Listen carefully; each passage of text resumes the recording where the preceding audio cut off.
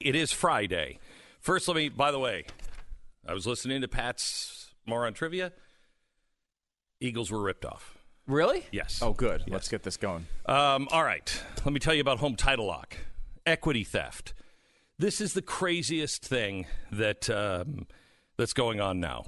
You can, for like $30, you can steal someone's house. Now, I don't know. I mean, you have so much to worry about. Really? I have to worry about my house being stolen as well? Yeah, apparently so. Unless you have home title lock, then you don't have to worry about it at all. Home title lock protects for pennies a day. They put a firewall around your home's online title and mortgage, and if they have anybody tampering with it, they got you covered. Enter your address, see if you're already a victim, and when you go to HomeTitleLock.com, register now, and you get 60 risk-free days of protection at HomeTitleLock.com for free. It's HomeTitleLock.com. That's HomeTitleLock.com.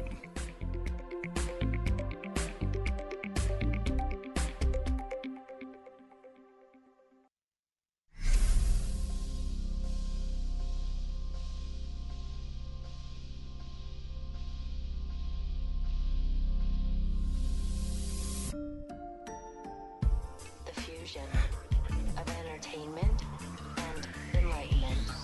Well, hello, America. It's Friday, and a good Friday it's going to be. I don't know about you, but if you watched the debate last night, which of course both of us did. You did, right, Stu?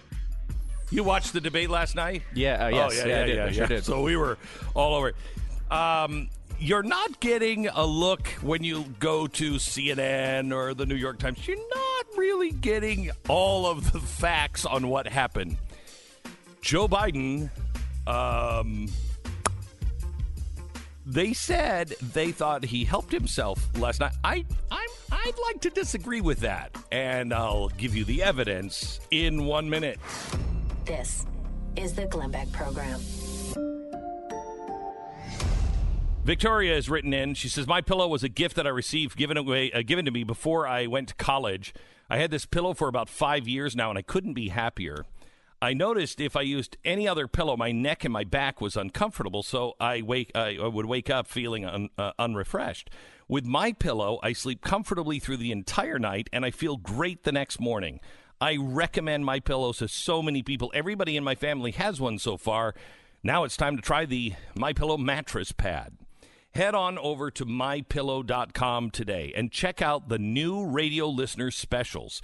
You're going to find a huge variety of great deals, including the MyPillow dog bed, which you can get as low for $19.99. All MyPillow products come with a 60-day money-back guarantee and a 10-year warranty. And even better, if you pre-order a copy of Mike Lindell's new book, your entire order will ship for free. So go to MyPillow.com and click on the new radio listener specials and get deep discounts on all MyPillow products, including the dog bed, for as low as $19.99. Enter the promo code BECK or call 800-966-3117 for these great radio listener specials. MyPillow.com, promo code BECK.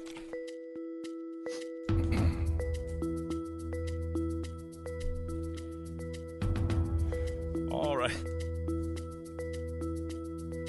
So, Stu, I'm going to say this, and this is going to be redundant for you because I'm going to play some clips from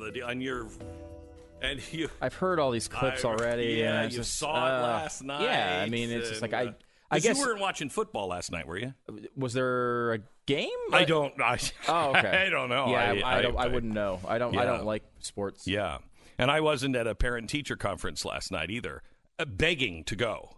This is the first time. First time ever. Mm-hmm. Can I go talk to your teachers instead? So we were going to play a couple of clips for you. Now, this is one of many, but I want to start with this one.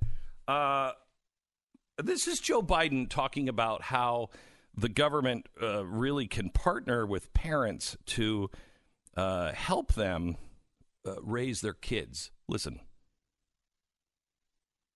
This is Biden confused about TV. We bring social workers into homes of parents to help them deal with how to raise their children. It's not that they don't want to help. They don't know quite what to do. Play the radio. Make sure the television, make sure you have the record player on at night. The phone. Make sure the kids hear words. What? Now, hang on just a second. I just want to, just to make Joe Biden feel comfortable, I have an old record player here. And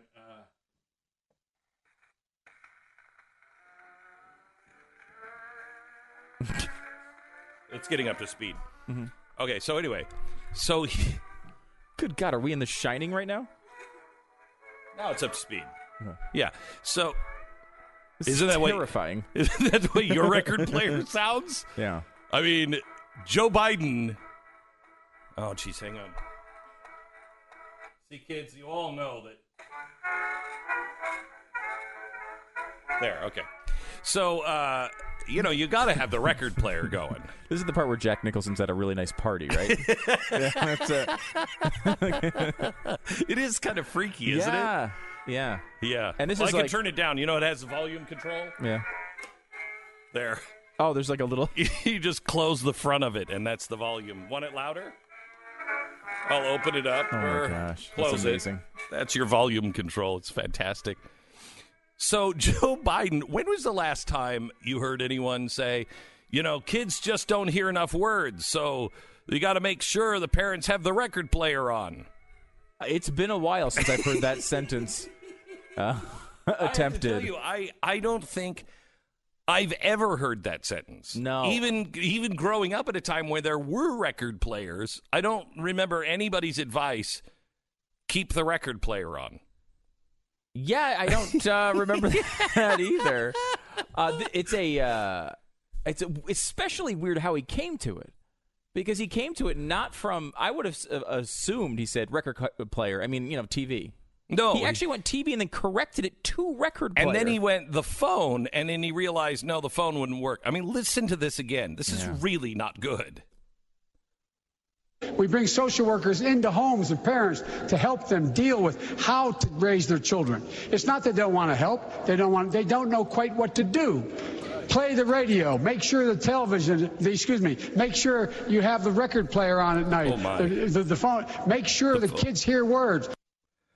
Wow. First of all, can we also step back and realize he's like talking about social workers coming into your home to help you raise your kids? Which is like the policy there seems questionable. Well, especially if they're saying, turn on the radio. Turn on. Where's the record player? You kids nowadays, you don't understand. Turn on the radio.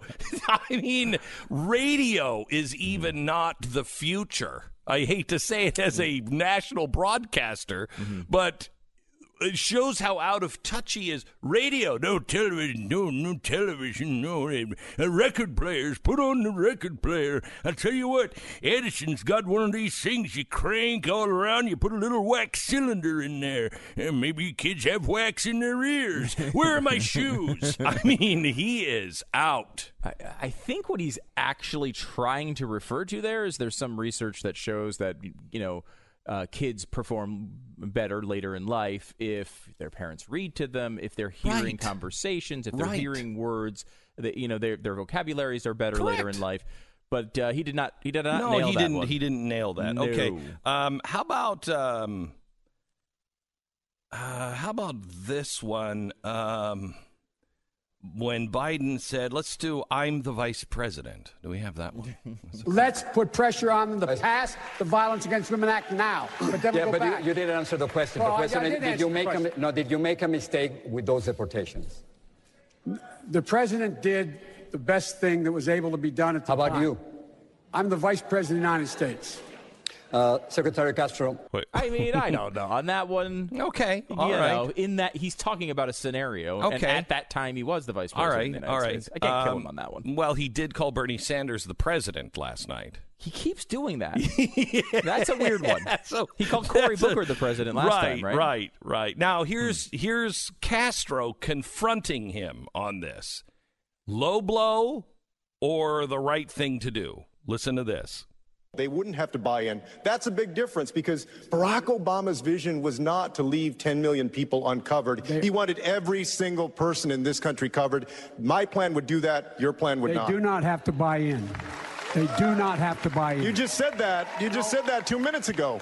You just said 2 minutes ago that they would have to buy in. You said they would have to buy in. Have to buy in. If she qualifies for Medicaid, are you forgetting what you said 2 minutes ago? Be in for it. Are you forgetting already what you said just 2 minutes ago?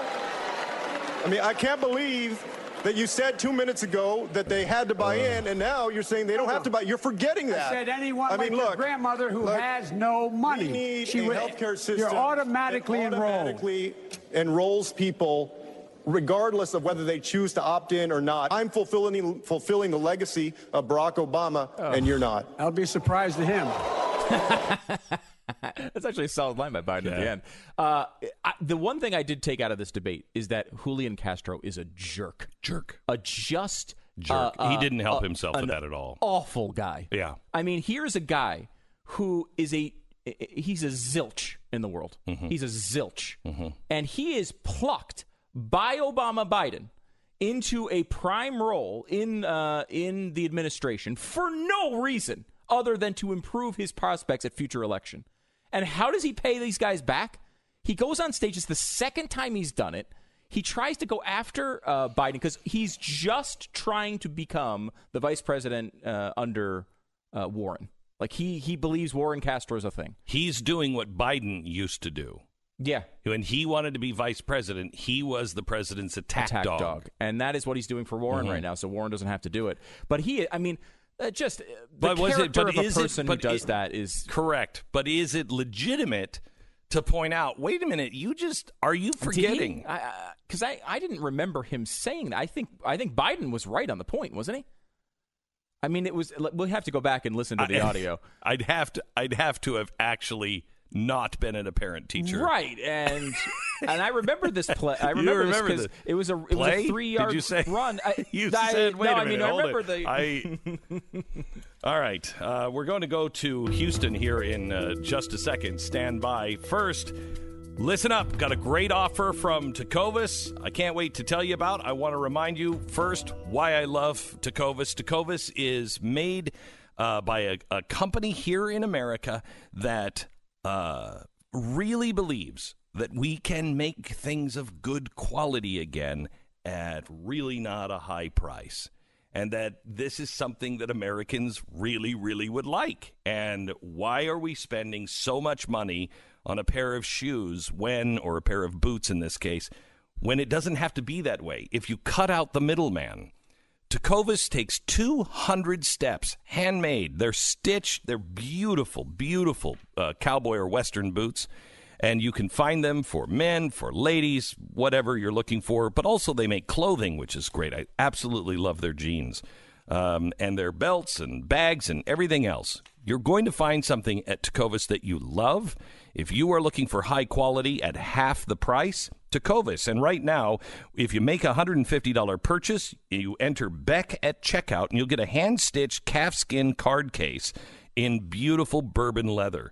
It's about a $50 value. I carry my cards, my cash in one every day. It is really, really great. Tecovas does not discount their products because they already sell them at an amazing price. This is the first time I think they've ever done anything. They just want to say thank you for trying them.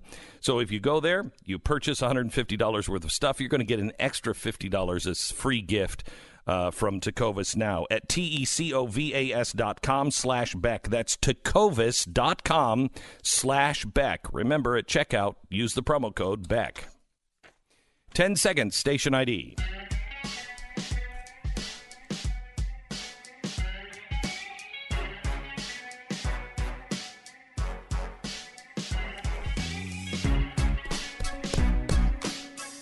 All right. We have Kevin Ryan on now with us. Kevin was down in Houston. Are you still in Houston, or are you back yet? I'm still in Houston. Okay. Kevin, how was it in the debate hall itself? What did you see? What stuck out to you? So I was actually in the media. So all the media, for the most part, were in a gymnasium that was like right around the corner. And it actually worked out in a pretty cool way because I was able to gauge the way the media reacted to what was going on in the auditorium, and there were a lot of disparities. There were a few moments like when Yang saying about when he said, "I'm Asian, so I know a lot of doctors." That the audience didn't really react at all. The media surprisingly was like cracking up. They thought it was really funny. Really? Because I've seen a lot of criticism on that one, saying that he was heightening stereotypes. And it's like, if you're gonna have a stereotype, being a doctor is not the worst one. I mean, you know what? You know what? It's like, that just coming from a guy who's got a bunch of good-looking kids and very successful and uber smart and healing people. And healing people. We got those Asians this time. I think at the end of the day, Biden was the winner of that debate. And even with all of the, I mean, doesn't he look like maybe he doesn't have a grip on at least his anything? Yeah, for sure. And there were a few moments during his gaffes when there was like chatter through the room, like his record player statement. Yeah. All you could hear after that was like everybody in the room was like, "Oh, why is he talking about record players?" It's interesting with Biden in that he has a stamina issue, I would say, where he was good for the first half hour or so. Sure. And that's the part that most people watch. You know, I'm not sure that that's a good thing, though, for the president. No, of the it's United a terrible States. thing. I'm good for 30 minutes a day. Yeah. Maybe they'll do less damage if he's only there for 30 minutes a day. It could be an upside of Biden from our perspective. But I think like he winds up, the longer these things go, he can't avoid the go to Joe30330.com. And he just can't. He eventually will get himself caught in sort of that, word barrage that he can't sort out. But at the beginning, he was relatively focused and did okay. And I don't think I didn't get the idea that there was a huge loser or winner. Nothing changed in the race from this debate. Was that your perspective, Kevin? I think Biden got lucky that Castro obviously drank too much Red Bull before the debate and was just so salty because nobody liked his attack on Biden. It just seemed kind of unnecessarily nasty, especially coming from him. Was he right, Kevin? Was he right about the you just said that you'd have to sign up? He wasn't right. No, he was not right. Actually wrong. No. Oh, well, jeez. I know. If you're going to attack someone like that, at least have the facts correct. I mean, that's a bad attack to launch if you're not right. Let me ask you this. What was anyone's reaction to Biden saying, "Hey, we didn't put kids in cages"? I didn't get a reaction out of that at all. And it was fascinating to see this. And one way I saw it was with Klobuchar. Every time Klobuchar spoke, the whole media room was like, "Oh, thank God we have a break now." So they would just like chat with their neighbors. People would go get a drink or food. Wow. They did not care about anything she said at all. That's interesting, too, because she had a pretty good debate. It was definitely her best one so far. Definitely. She had some canned line, like the Houston we have a problem thing. Just like people, the whole room was like, "Oh, come on." Yeah, that's a groaner. That is a groaner. I mean, come on. I know you're in Houston. You know the name of the city. I'll be back. Yeah. Okay. That's weird. I mean, you could tell, and this was the thing with Castro. Castro went into that debate, whether he had a senior moment or not, he was going to say, "Have you forgotten what you said 2 minutes ago?" He knew he was going to say it. He had it planned. He was waiting to bring it out. He thought he had a good opportunity. He blew that opportunity, and he did it in a way that now everybody hates him, which they should, because he just seems like a jerk. I mean, he just seems like a jerk. How about the reaction with Elizabeth Warren from the press?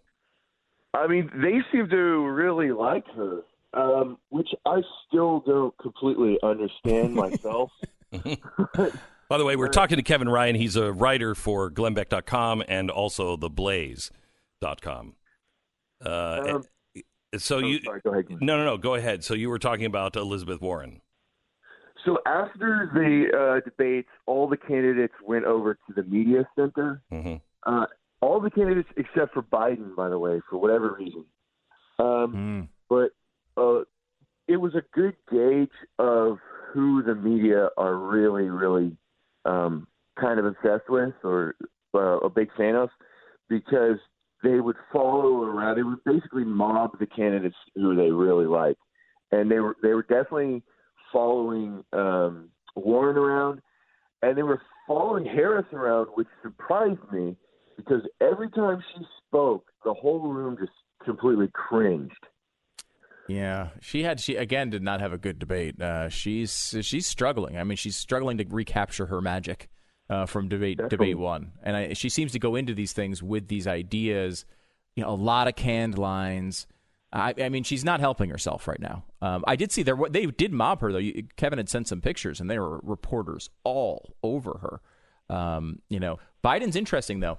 I mean, there's a good strategic argument to say Biden doesn't have to do anything to win this nomination. He just has to not screw it up. So he comes out and he has a good first half hour and kind of sits back and hopefully people tuned out by the time he started talking about record players.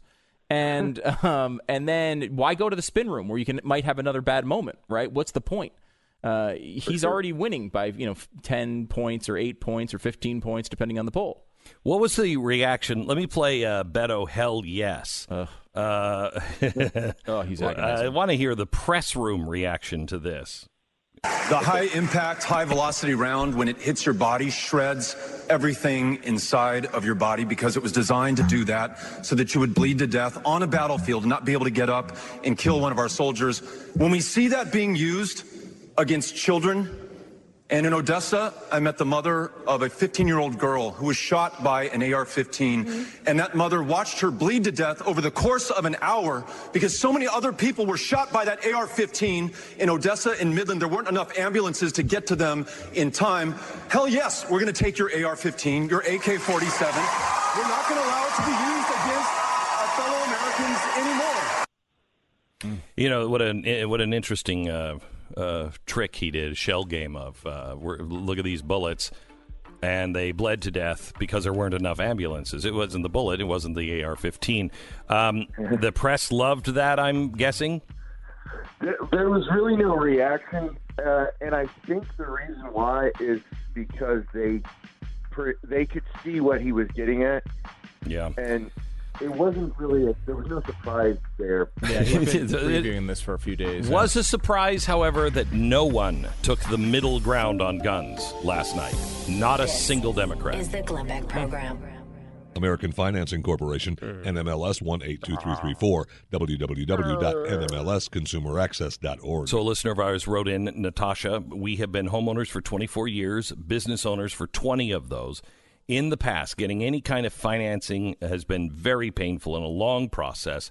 I'm sure going over all our documents added a few more days to the process. Overall, refinancing with American Financing was the best, painless, and fast experience, and by far better than anything we've ever had to endure in the past. We will definitely use and recommend American Financing in the future. American Financing gets the job done. They do it quickly. You can close sometimes in as fast, I think it's 10 days. I encourage you to be responsible with your money. Getting a loan for a house or refinancing your mortgage may be the right answer for you, but you have to do your own homework, and you have to get it with the right people. May I highly recommend American Financing. Make a 10-minute phone call now. American Financing, 800-906-2440, 800-906-2440, AmericanFinancing.net.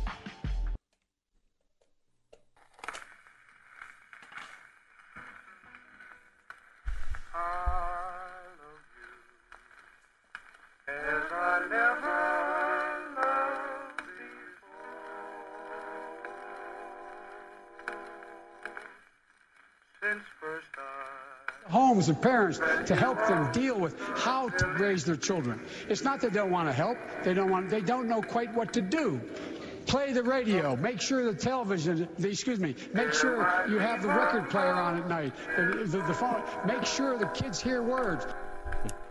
We're just making sure the kids are hearing words. I put the record player on. And what kids aren't screaming for the Mills Brothers?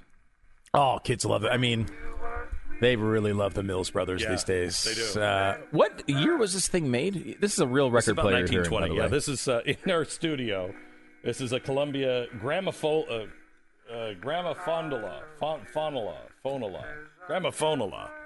I guess. It's probably about 1920. It is pretty amazing. Yeah.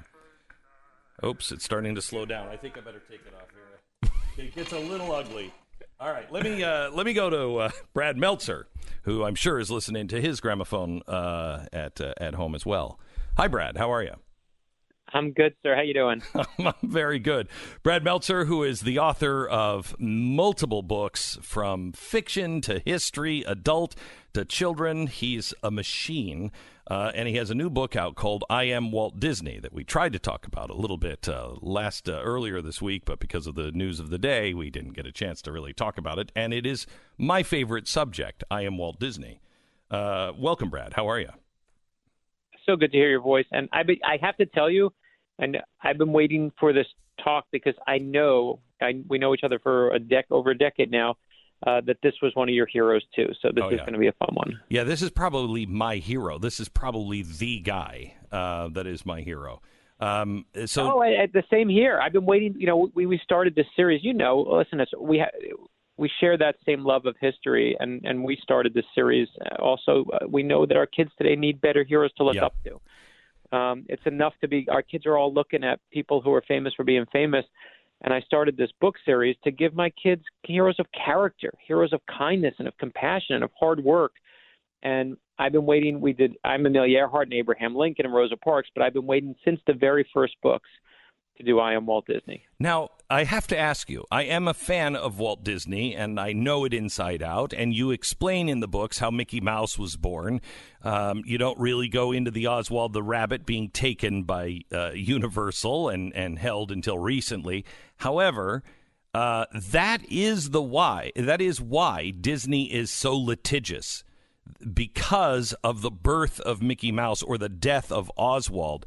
They don't screw around at all. How did you get the rights to have all of the Disney characters in this book? I had to give away one kid, but I have three. So I felt like that. No, but in all seriousness, it was the question, right? I was like, I can't tell the Walt Disney story. It's called I Am Walt Disney. You can't do it without having Mickey and Donald and Goofy. It just doesn't make sense. It would be absurd. The beautiful part was, and again, with a company that is, knows how to kind of bring down that legal hammer, they loved our mission.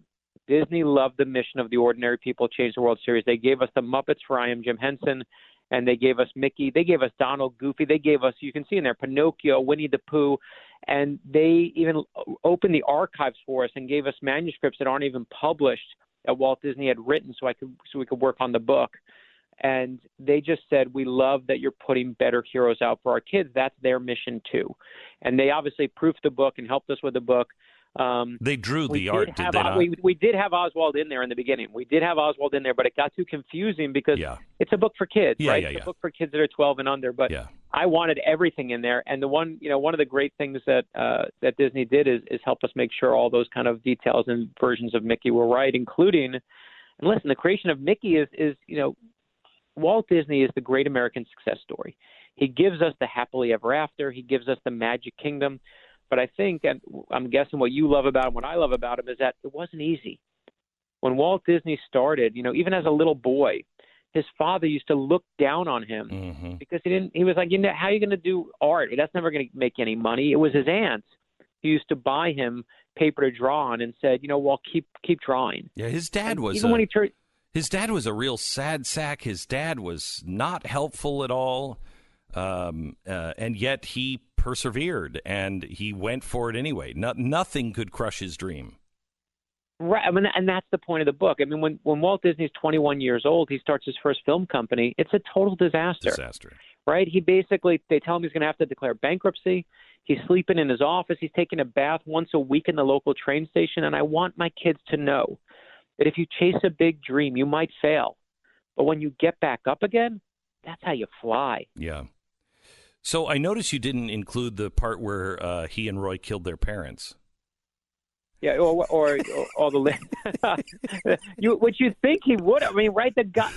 His father is literally. It's almost out of a Disney movie, right? Because that's where you feel like that's where he gets all the killing of the parents from, right? Because every movie after that, that's all they do. Yeah, and it's what's freaky is most people don't know this, that through an accident Roy and Walt bought their parents a home in California. They were just starting to make it, and they wanted to get the parents out to California so they could thank them for their life, and it was so sweet. And because the transaction was happening so fast, they moved in. They get a call, and I think it was his mom that had died first. I think his dad had called and said, your mom has passed out. Well, there was a gas leak, and they both passed away, and neither Roy nor Walt ever spoke about it again. I mean, I just can't imagine. What I'm saying, and think about it. Every Disney movie, what's the thing? It's always the dead parent, right? Whether it's Bambi, whether it's, pick the Disney movie, Frozen, from Bambi to Frozen, there's always the dead parent, and you can't help but psychoanalyze. And even, and it comes, I think one of the great, moments in terms of, and again, going back to that never giving up on your dream is even the creation of Mickey Mouse. I mean, I actually didn't know this part of the story. Is Walt Disney comes up with the idea. He says, "I got the idea for a cartoon mouse. We're going to call him Mortimer, Mortimer Mouse." And his wife is like, "Mortimer? That's a horrible name." That's literally the direct quote we took. It's a horrible name. She says, "Why don't you call him, I don't know, Mickey?" And that's how the world gets Mickey Mouse. The first Mickey cartoon doesn't even sell. My son, who loves to draw, is our creative, kind of plays with Lego. He always draws things, and he'll say, "Oh, that's not good enough." And I put in this book, our artist, it's an illustrated kids book. You see the real first ever draft of Mickey Mouse. We put it in there, and my son's like, "Oh, it's not perfect." I'm like, "Thank you. I know." And I love that he gets, our kids get to see that sometimes that first draft is a first draft, and you got to make it better and better. And my God, does Walt Disney represent that? And we need that right now. Our kids are, they're so used to having, we put them in bubble wrap, and we want nothing bad to happen to them. But we got to teach our kids. You learn more by falling off the bike than being on the bike. So there's a couple of things that I've done this mental exercise in the 20th century. Is there somebody who made a bigger impact for good in culture than Walt Disney? Try to imagine an America, let alone America, the world, without Walt Disney. We would be a totally different people. All of our fairy tales would be still, the wolf wins in the end. Hansel and Gretel, are eaten by the witch. The fairy tales, some people will argue back and forth, but he gave us this magical space, and he taught us that it's okay to dream. And the things that he brought from, I believe we would not have gone to the moon without Walt Disney, or at least we wouldn't have been able to get around it as quickly as we did as a people. Is there somebody, Brad, in the 20th century that you think is more important to the American story in the 20th century than him? No, listen, he's writing the American story. Right. That what I love, and I'll take it. Let's go even one step deeper on it. Is the reason that he writes that is because it's his story. The most authentic story we can ever tell, as you know, is our own story. And we all see. Walt Disney grew up in Missouri, in this little town that was like that town that neighbors help neighbors and people are kind to each other. There's a train running down through the middle of town by Main Street. And when Walt Disney is a father, he used to take his daughters to merry-go-rounds. And they used to love the carousel in this park they used to go to in California. But he would look around and say, there's nothing fun for the whole family to do together here. And this is the part you're going to appreciate, Glenn. I was like, is he starts studying other places where families go together. So he looks at amusement parks, of course, but he studies Gettysburg. He studies all these historical sites because back then people used to take their family to go there. And he says, we're going to build a new park. And this park is going to have parts of the past yesteryear. We're going to have the future, and tomorrow we're going to have a fantasy kind of land. And they said, well, what about today? Anything from today? He said, no, nothing from today. And when he built Disneyland, which of course is what it becomes, we all see Main Street USA and we see the origins of America in the simpler time. What we're really seeing is Walt Disney's simpler time. We're seeing his happy place. It's his hometown. That's what he's building, complete with a railroad that runs down the center. Yeah. And the whole book, what I Am Walt Disney as a kid's book stands for, is to teach kids you have to find your happy place. We all have it. We should never give up on it. But it's there, and you got to find. When you find that thing you love, you just chase it, because that's the American dream, finding that happy place for yourself. That's what we called the pursuit of happiness. Brad, thank you so much. My favorite of all of the books that you have written for the children. You got it right. You know, I am. I've been in the Disney vaults myself. I've read his day planner. Even they pulled that out of his vault because I was looking for something specific, and they pulled out his day planner for me, and I went through his calendar for the whole year. And I mean, you got it right. You got it right, and I thank you for that. It. No, and listen, I just love the fact that you are as committed to this wonderful dream as I am. And I got to say, Glenn, I know you support me with the thrillers and the things, but doing these kids' books, I love that you help us support all this. Yep. Brad, thank you so much. God bless.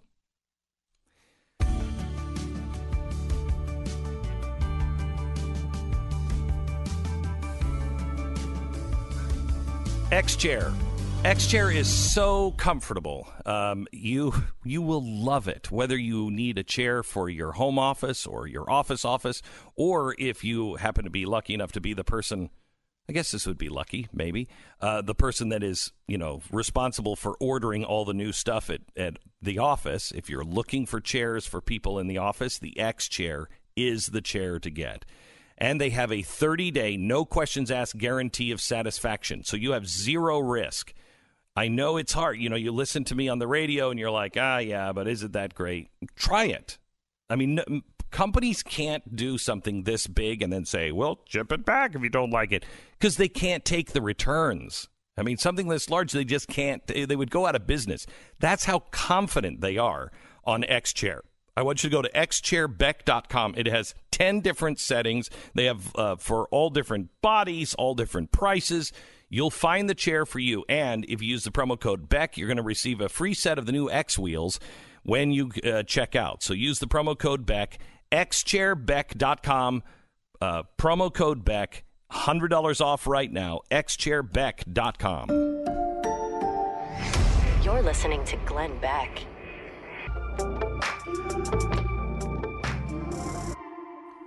So Stu and I were just talking about the debate last night, and I would like an apology from everyone in the media and the left. Mm-hmm. I'm sure you'll get it, by the way. Yeah, and I think they owe America an apology. First of all, on the small one, they said, we were conspiracy theorists for saying they were going for a single-payer health care system. We had them on tape saying this is the first step. Obama's going to do this. Then we'll come in and we will say we need a single payer. It's not a conspiracy. Let me quote, it's not a Trojan horse. It's just right there. I'm telling you. Okay? So we were called all kinds of names for saying that.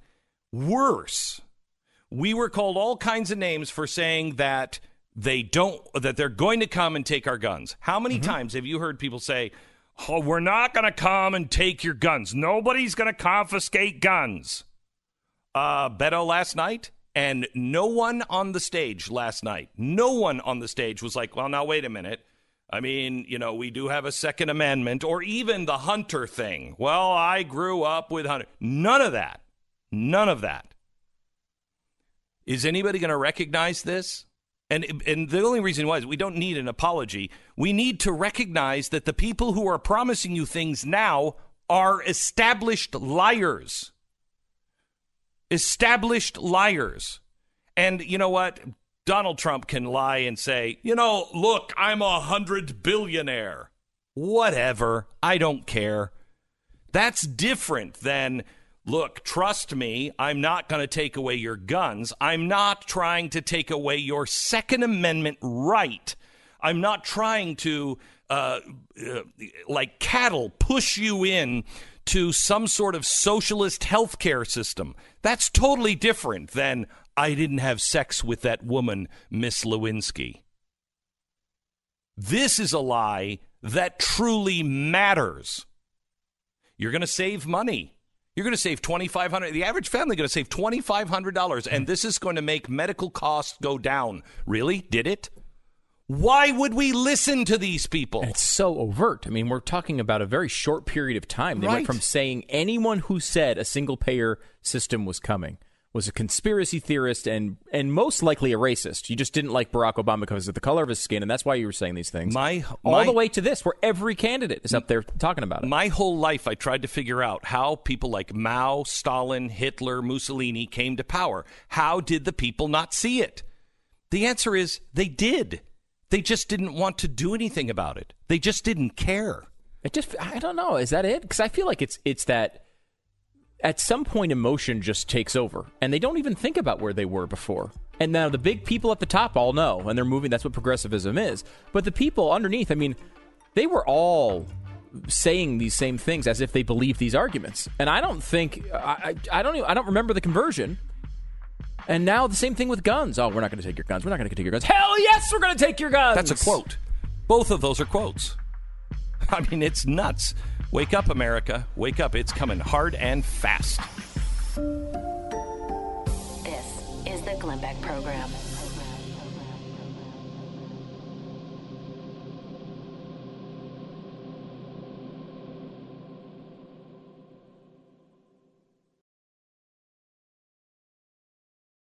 Let me tell you about Relief Factor. Relief Factor is something that has changed my life. I was up late painting last night after I got all my stuff done, and it is my passion. It really is my passion. History and art is my passion, and I couldn't do it just a few years ago. Couldn't do it. I couldn't get my hands to hold the pen, the paintbrush. I would say to my wife, honey, could you just take this line and just make this straight? Because my hands would shake so much from pain. That has changed now. I haven't asked my wife to do anything. Can you just make this line for me? I haven't had to ask her because it doesn't happen like that anymore because of Relief Factor. Relief Factor has taken away a good portion of my pain, and it's really taken away all of my everyday pain. 3-week quick start. Please try it. Just try it. Just go to relieffactor.com, and get your life back. I have gotten mine back. Thousands of people all around the country and thousands of our own listeners testify to it as well. Just try it. relieffactor.com.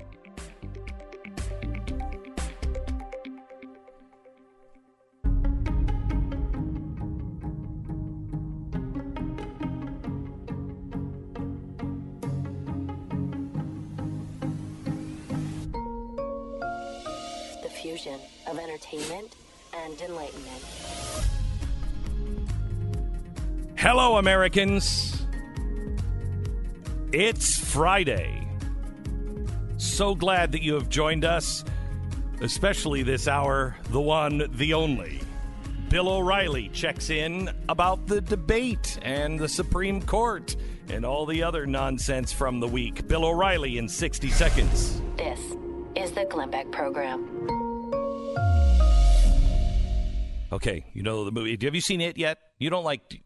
I did not like the first one. So really? Yeah, so I'm not going to go to the second one. I'm trying to convince my wife to come see it because I think she'd like it. It's not like your typical horror film. It's like, what's that Netflix? Stranger Things? Stranger Things, Mm-hmm. Souped up a bit. But that's really what it's like. I really enjoyed it. Anyway, you know the dancing clown, Pennywise, who just stands there with a handful of balloons and then grins at you and he's about to eat you. Okay, and you're like, no, he's just a spooky clown, but he's not going to... And then he does. That's kind of the experience that I usually have with real estate agents. They're like, we're just going to put up some balloons and people will walk through your... And then you're stuck. You've been eaten and you haven't sold your house. This is a bizarre pitch for this particular service. That's the way I feel. Anyway, realestateagentsitrust.com. Lots of agents, and they don't come to your house with balloons. They come to your house with actual plans to sell your house. If you want somebody who can help create the most value for your home, who has a long track record of success, it's time to get moving. realestateagentsitrust.com. That's realestateagentsitrust.com.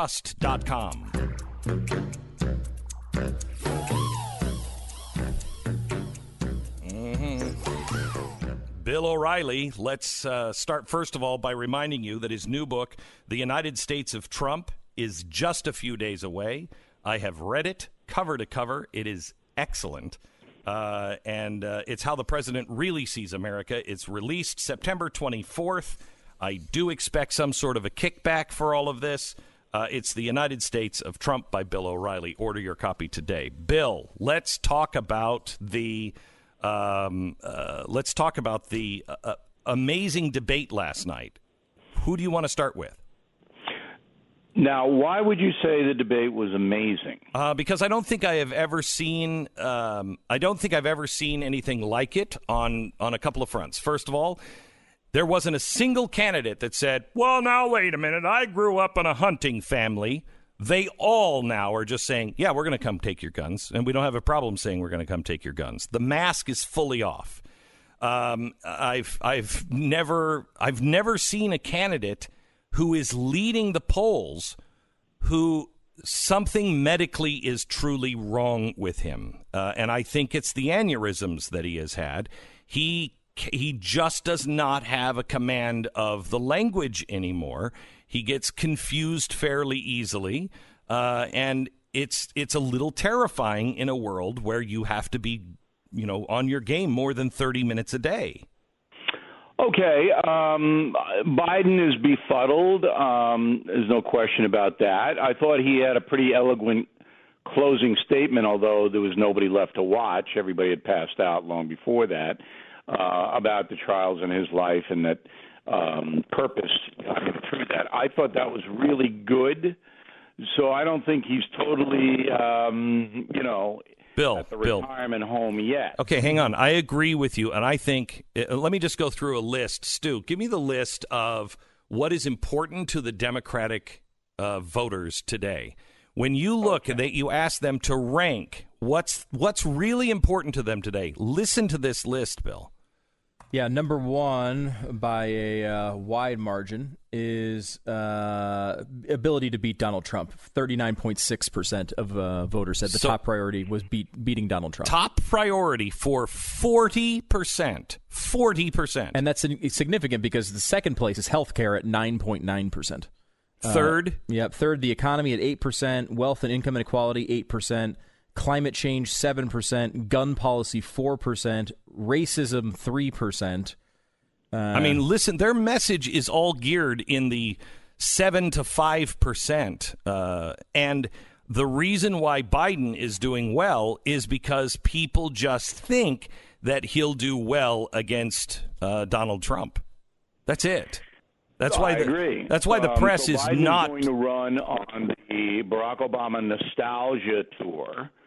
That's clear last night that Biden didn't really have any solution to any problems, and he was the only one who basically said that Beto O'Rourke and the rest of them were violating the Constitution. You're not going to be able to seize anything by executive order. The Congress makes the laws. So you can't do that. That seemed to startle Mr. O'Rourke, who just got through blaming the massacre in El Paso on President Trump. He came across as a clown. Beto? I guess maybe the clown in that movie you want to go see. Yeah. I'm not sure, but yeah. He came across as a clown. It was just, come on, is this a burlesque skit? What is this?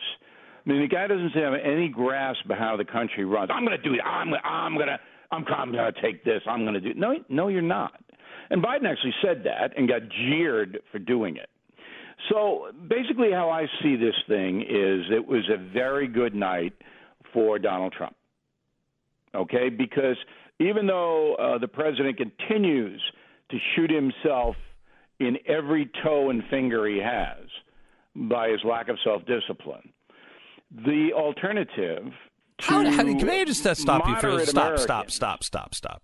What? How do you, anyone who says anything like that, Donald Trump says, you're a loser, you're a two-time loser, you're a 100-fold loser, and yet you are invited to write a book about him. He invites you to come. He invited me to write the book, Beck. No. And you're doing a Larry King imitation. No. Wait. Do you think if I said those words and only those words, he would say, yeah, you want to write a book? Okay, come on, Air Force One. I'll spend the time. No choice in the matter. I was writing a book whether I was on Air Force One or not. I know that, but usually you'd write a book after saying something like that, and he'd be like, he's a hack. There's nothing to this book. He actually participated with you on this. He actually answered some of your questions. I'm telling the truth about the President of the United States. I'm not accusing him of doing anything heinous. I'm saying he lacks self-discipline when somebody tees him off. Yeah, I know. Right, my point. And it hurts him. I know. It hurts him and the country. I know. Right. So that's in the book. Right. I know. And then I explain how that happened to him. Yes. How that all evolved. But let's get back to he was the big winner last night. So what you have is you've got a field of Democrats who basically are looking at the camera and saying, I'm going to spend trillions of dollars, even though we have a $22 trillion debt right now. I'm going to add maybe $30 trillion more to save your life from climate change. And then Rod Serling goes, you're traveling in another dimension. And I'm saying to myself, we're true, which it isn't, all right? We're not dying in 10 or 20 or 30 years unless we have to listen to Beto O'Rourke every day. Then we'll all commit suicide. Well, that's not going to happen. So tell me about your thoughts are on Elizabeth Warren. I know you wrote an op-ed on her this week. Yes, called The Con, C-O-N, posted right now on BillO'Reilly.com. Dangerous woman. And she's dangerous because she comes across as a hip granny. All right? She's got the glasses, the little bob, and then kids go, oh, let's go trick-or-treating to Mrs. Warren's house. Yeah. And then they do, and she takes their stuff. She takes the candy away from them. All right? This is a woman who does not respect private property. That's the headline. Now, twice last night, she was asked direct questions, one by Jorge Ramos. Jorge goes, what would you do, Senator Warren, if a person overstayed his or her visa in the United States? What would you do? Warren didn't even come close to answering the question. Then the next question, I don't even know what's from. You're breaking up. Would you raise taxes on American middle-class families to pay for your massive health care giveaway? Here's Stephanopoulos. Let's play that. Here's Stephanopoulos asking her that and her answer. Warren doesn't say taxes will go up. Direct question. You said middle-class families are going to pay less, but will middle-class taxes go up to pay for the program? I know you believe that the deductibles and the premiums will go down. Will middle-class taxes go up? Will private insurance be eliminated? Look, what families have to deal with is cost. Total cost. That's what they have to deal with. And understand, families are paying for their health care today. Families pay every time an insurance company says, sorry, you can't see that specialist. Every time an insurance company says, sorry, that doctor is out of network. Sorry, we are not covering that prescription. Families are paying every time they don't get a prescription filled because they can't pay for it. They don't have a lump checked out because they can't afford the copay. What we're talking about here is what's going to happen in families' pockets, what's going to happen in their budgets. And the answer is on Medicare for All. Costs are going to go up for wealthier individuals, and costs are going to go up for giant corporations. But for hardworking families across this country, costs are going to go down, and that's how it should work under Medicare for All in our health care So system. cost will go down. She didn't say that taxes wouldn't go up. She said costs will go down. But that's what Barack Obama said, that, you know, this system of Obamacare would reduce things by $2,500 for the average family, which was a total and complete lie. Here's the con. Okay. Elizabeth Warren, Bernie Sanders, and all the rest of the Merry Socialist band somehow believe that they can go into corporate America and demand 40 to 50% of their profits be given to the federal government. They believe they can do that. What would happen would be all of those corporations would leave the country and set up overseas just as they had under Barack Obama. Trump brought them back by cutting the corporate income rates. That's why we have a robust economy. People like me and you, Beck, that have assets, I'm not going to sit here and allow Elizabeth Warren or Bernie Sanders to seize my private property, which has already been taxed. I'm going to move it out of here. So the flight capital between corporations and affluent Americans would lead to a depression in this country. That's the con. You are exactly right. Now, I want you to take this, hold that thought for a minute, because I want to build on that and get your opinion, because you are spot on, exactly right. A depression will happen if socialists come in and start to say, we're going to tax you to death and we're going to take the wealth that you have already been taxed on and double tax it as well. We're going to move from a free market to a controlled and planned economy. It will collapse. Hold that thought, and we'll be back in 1 minute.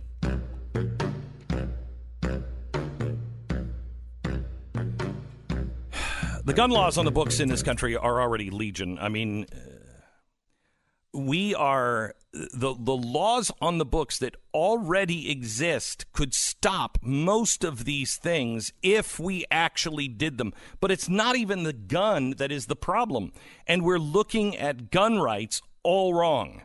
It's not about hunting. It's not about sportsmen. It's not about collectors. It's not even really truly about self-defense in your home against a bad guy. That is part of it. But it's actually, the Second Amendment is about a government gone completely insane and keeping them at bay. We cannot lose our rights, and they are going to do all kinds of things. They're going to come at you with all kinds of taxes. They're going to come at you with insurance problems. They're going to make sure that the bankings don't do business with certain groups of people. They're going to do everything. That's why we have to have strong groups protecting the Second Amendment. The U.S. Concealed Carry Association, this is why they exist. They provide self-defense education, training, and legal protection to over 300,000 responsibly armed Americans like you and me, and they are growing daily. This month, they are giving away $1,000 to 19 lucky winners for free. You could buy a new gun. You could buy a SIG, a Glock, anything else you need to protect yourself and your loved ones. Anything else that you think is required to make sure that you keep a government at bay. When, as George Washington said, government is like a fire. When you are afraid of the fire, it controls you. The fire is out of control. Our First Amendment, our Second Amendment, and all of the Bill of Rights are the way to get us out of this mess. The USCCA believes in helping protect every responsible American. Text BECK to the number 87222. BECK to the number 87222 and find out more and claim your entries. That's BECK. Text it now to the number 87222. For all the information and rules, go to protectanddefend.com. Standard message and data rates do apply. We pause for 10 seconds. Station ID.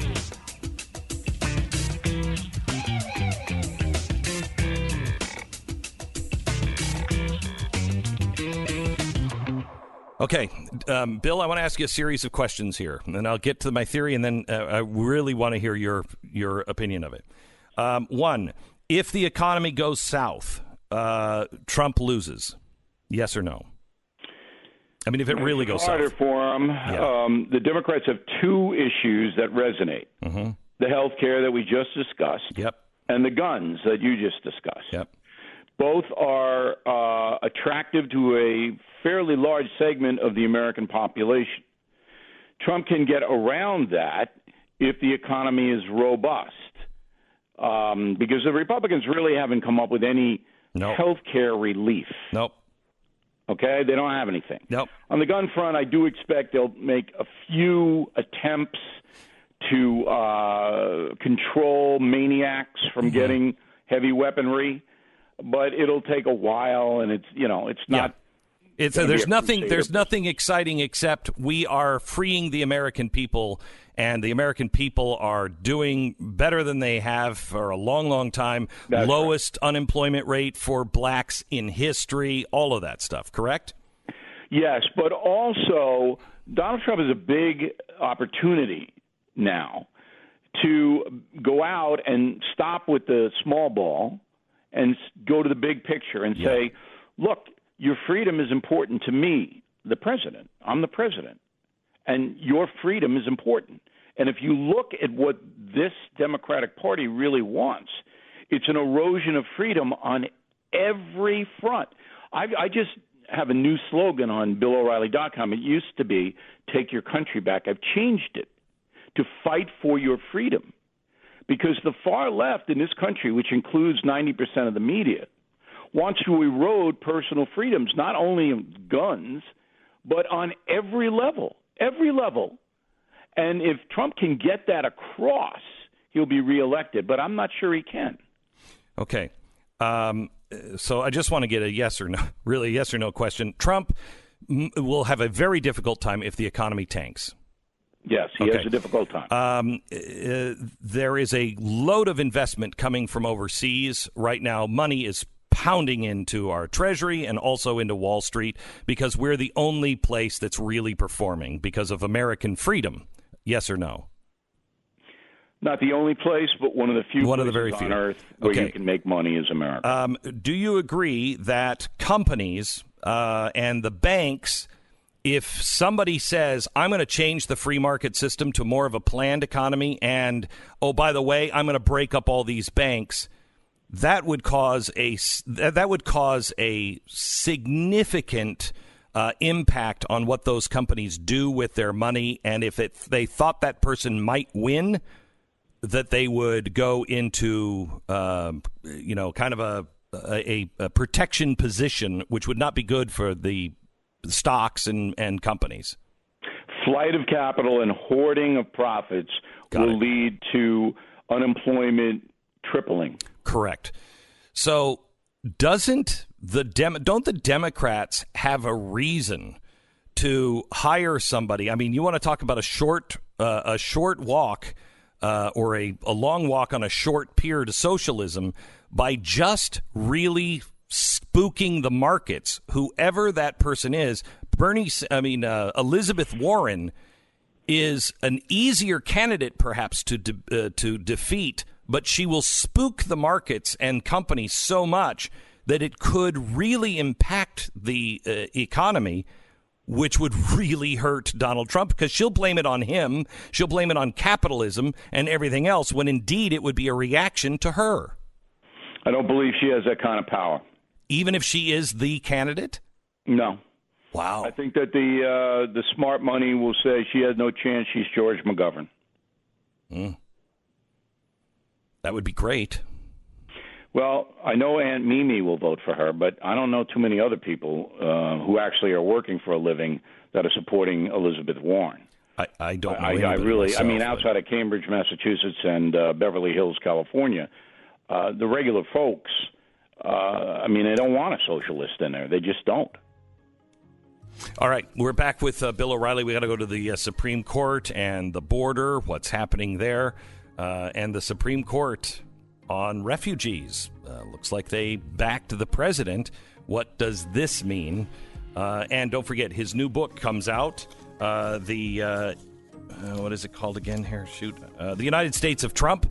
It comes out on the 24th. How the president really sees America. It's very insightful. It comes out now. Order it. You're listening to Glenn Beck. And be one of the first. Also, Bill O'Reilly is going to be joining me on our cruise through history. David Barton, Rabbi Lappin, Bill will be there. Pat and Stu will be there. Also, if you're one of the last people, we have, I don't know how many, it's a couple dozen cabins left now. And we want to sell this out. This will be the first time anybody has sold out an entire cruise liner. I mean, this is over 3,000 people. Nobody's ever done that on these, hey, come cruise with me. It's usually like 200 people. We have a couple of dozen cabins left. If you order now, usually the last in doesn't get anything special. We're going to throw a special cocktail party in honor of you. And Stu or Pat going to host it. I'll stop by. It'll be lots of fun. And you'll get one of the first copies signed of my new book, Arguing with Socialists. So make sure you join us. A lot of fun, a lot of history, and everybody you love hanging out with you. ComeSailAway.com. ComeSailAway.com. Get your tickets now.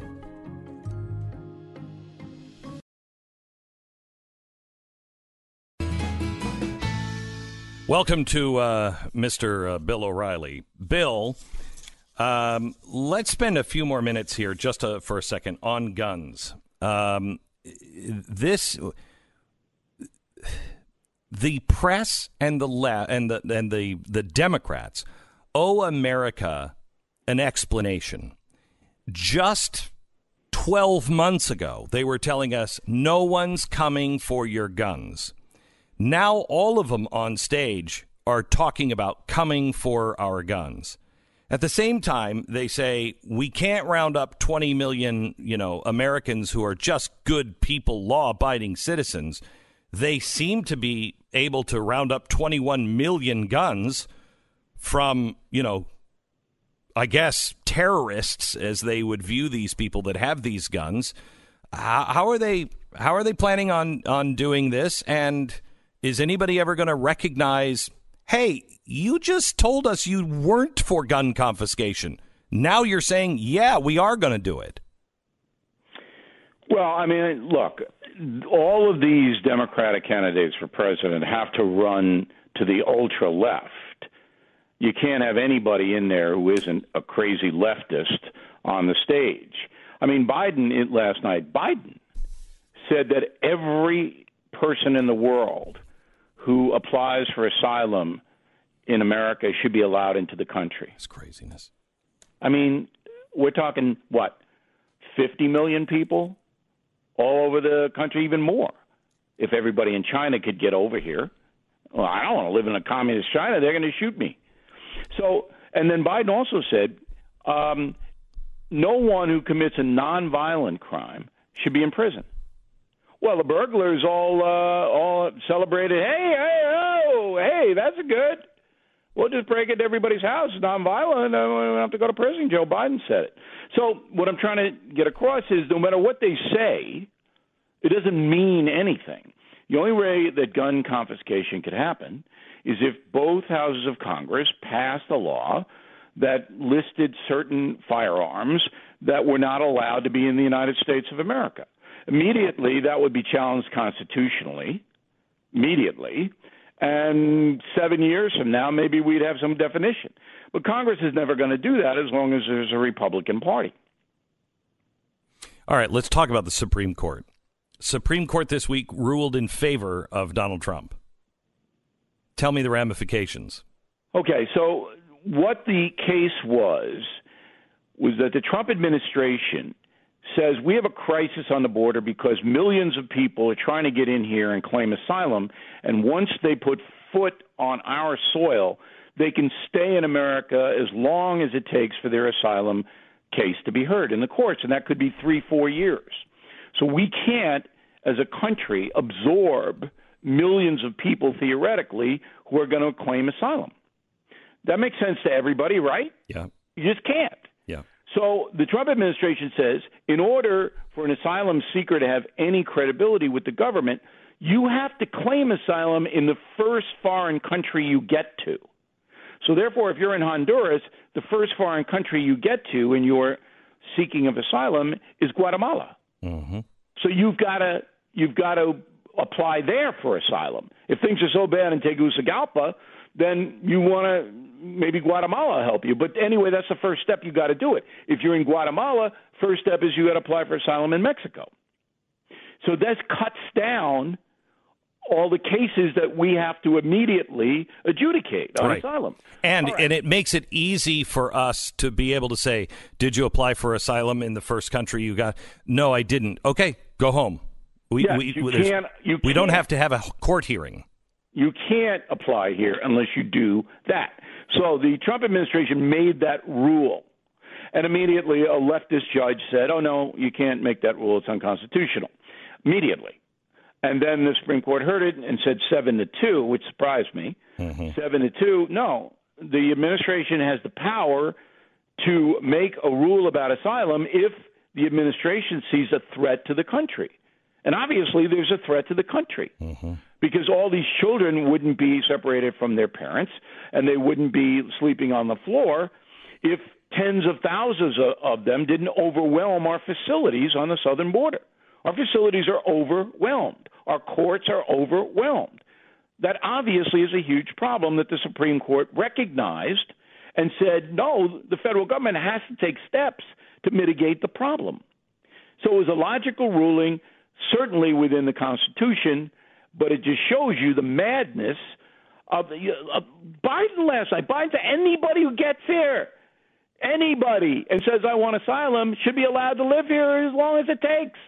Anybody. You can't absorb, the country cannot absorb that many people. We're $22 trillion debt now. And then everyone on the stage would give all of those people free health care. What happens when the Democrats pick a candidate and they're going head to head and now they have to go back to the center? What happens to their base? Well, Biden... Oh, their base. Okay. See, Biden will be able to do that easy. Yes. But the others won't.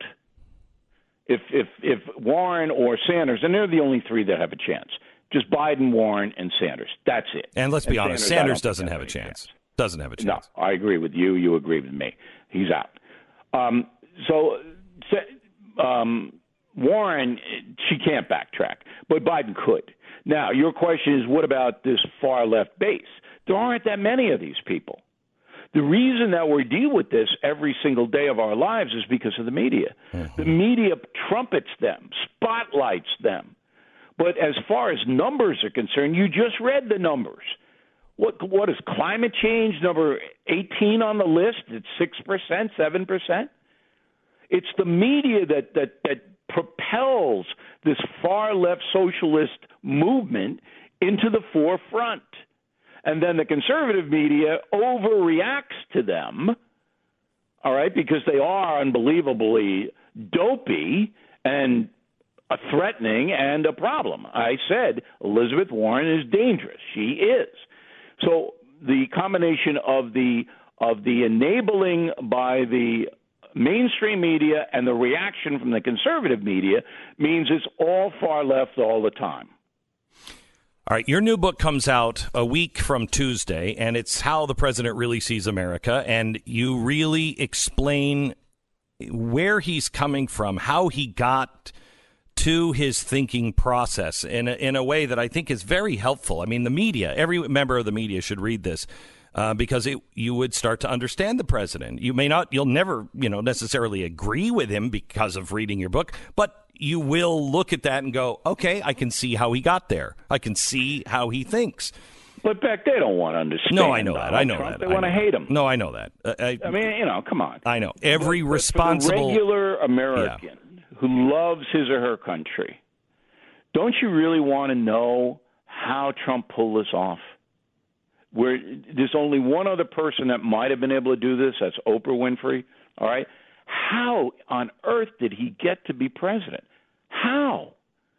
Don't you really want to know that? No, you see, I tell you, I think that's a bad spin of the book. I want to know how this president arrives at the conclusions that he arrives at, why he acts the way he does. And I think that does answer the how, but that's not really the point of your book. There are 2 points of the book. No, there's one. How he pulled it off, which is absolutely factual history. Yes. And his brilliance in formulating a philosophy that allowed him to win.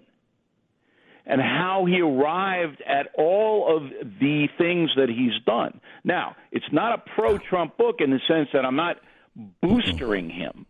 I'm saying this is how he sees America. I don't know what book you wrote and which one I read, because what I got out of the book was how he sees things and how he arrived at those things, not his policies or anything else. But when he does something, not a policy book. When Look, he does, you and I we're agreeing. It's just that the wording is different. Yeah, when you look understand, if you want to know the history of your time, the time that you're living in, you got to understand how Donald Trump pulled this off and how he thinks. Yeah, how he thinks is fascinating, and the questions that you asked, I thought were very brave, and I wish he would have been more forthcoming on some of them. But you did. But I got his son. I know you got his son. I know filled in the blanks that he didn't want to answer. All right, so here's a question on his son, and it's on Barron. I think that this whole vaping thing is because Melania caught Barron or one of Barron's friends vaping. Now, do you have anything to base that on? No, that's absolute nothing. Nothing to back that up. Look, Barron Trump, you got to feel sorry for the kid. He's shadowed by Secret Service every second of his life. All right? It's not like he can go out and skateboard down Pennsylvania Avenue. All right, so he's not vaping, Beck. Okay, so help me out. This is what I'm really asking you. Help me out. Where did this come from? The vaping thing? Yes. It's just basically Trump is a Puritan, and I'm sure you picked this up from reading the book. Oh, yeah. He's a Puritan about drinking, about drugging, and about smoking. Trump didn't want any part of that. He's never done any of it. That's one thing that Trump and I have in common.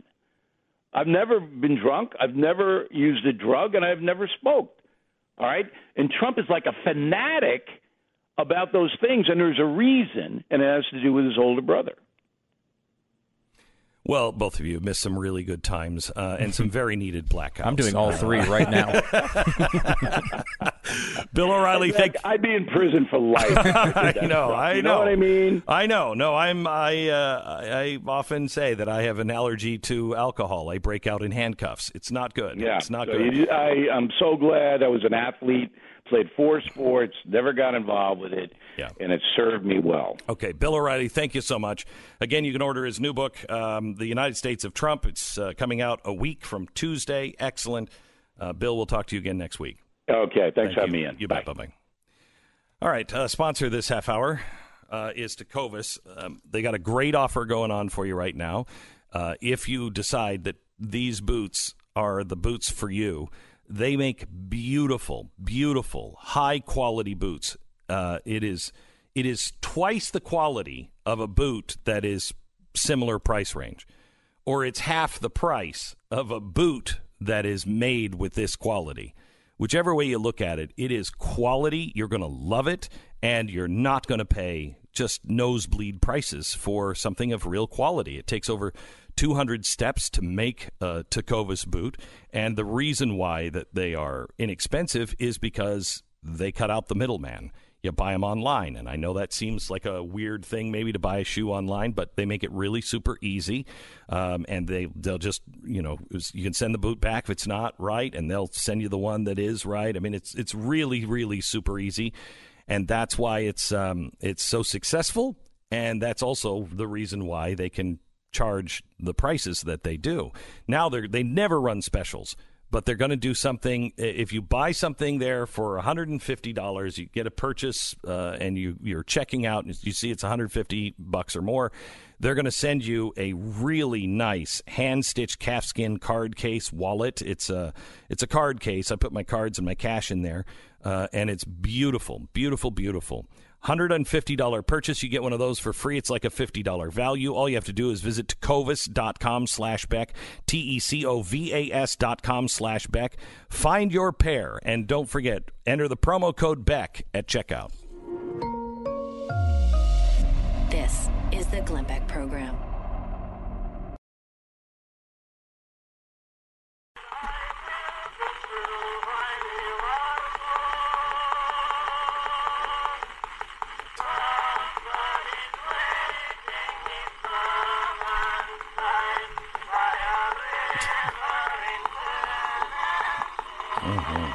Yeah.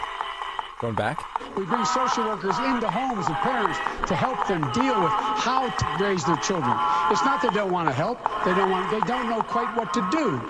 Play the radio. Make sure the television, make sure you have the record player on at night. The phone. Make sure the kids hear words. Oh, geez. And the phonograph broke. Well, that's not even. Well, it's not a phonograph. It's a wax cylinder. And I didn't know if he was really meaning the phonograph or the wax cylinder. And because, I mean, I haven't heard anybody talk about a phonograph in a very long time. It's been a while. We'd route out the wax cylinder. That's kids why you don't play with the wax cylinders, because, you just put the Mills Brothers on the old Edison gramophone.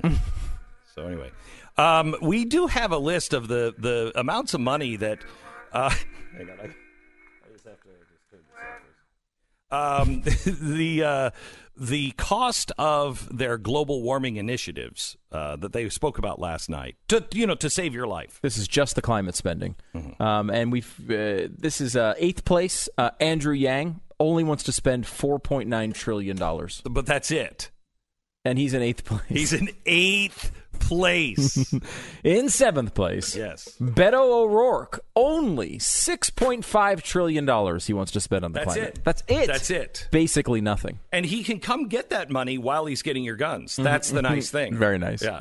Biden, Uh-huh. in 6th place, wants to spend only $6.7 trillion Hold of your on, dollars. speak right into the ear here. What did you say? $6.7 trillion. 6.7 trillion, you say? So then 5th place, Buttigieg only wants to spend about $7.5 trillion. Okay. That's not too bad. Then in 4th place, Amy Klobuchar only wants to spend $7 to $8 trillion. So it could only be $7 trillion. Could be 8. Could be $8 trillion, but not a ridiculous They number. always overestimate these numbers. Cory Booker and Elizabeth Warren tied for 3rd. Both going to spend about $8 trillion. Not too bad. 2nd place, Harris and Castro, they're tied. They got into the double digits, $10 trillion. $10 trillion. And Coming in at number 1. And he's going to do this. He's going to get to net zero emissions without any use of nuclear power somehow. Bernie Sanders only wants to spend $16.3 trillion. Wow, that's it. I mean, I want that spending doubled. I want $30 trillion, $40 trillion. If we're the richest country in the world. And this is the biggest threat. I mean, why stop at $16.3 trillion? $16 trillion, that's chump change. We need real visionaries on this. Who can spend $40 trillion in the first year? You're listening to Glenn Beck.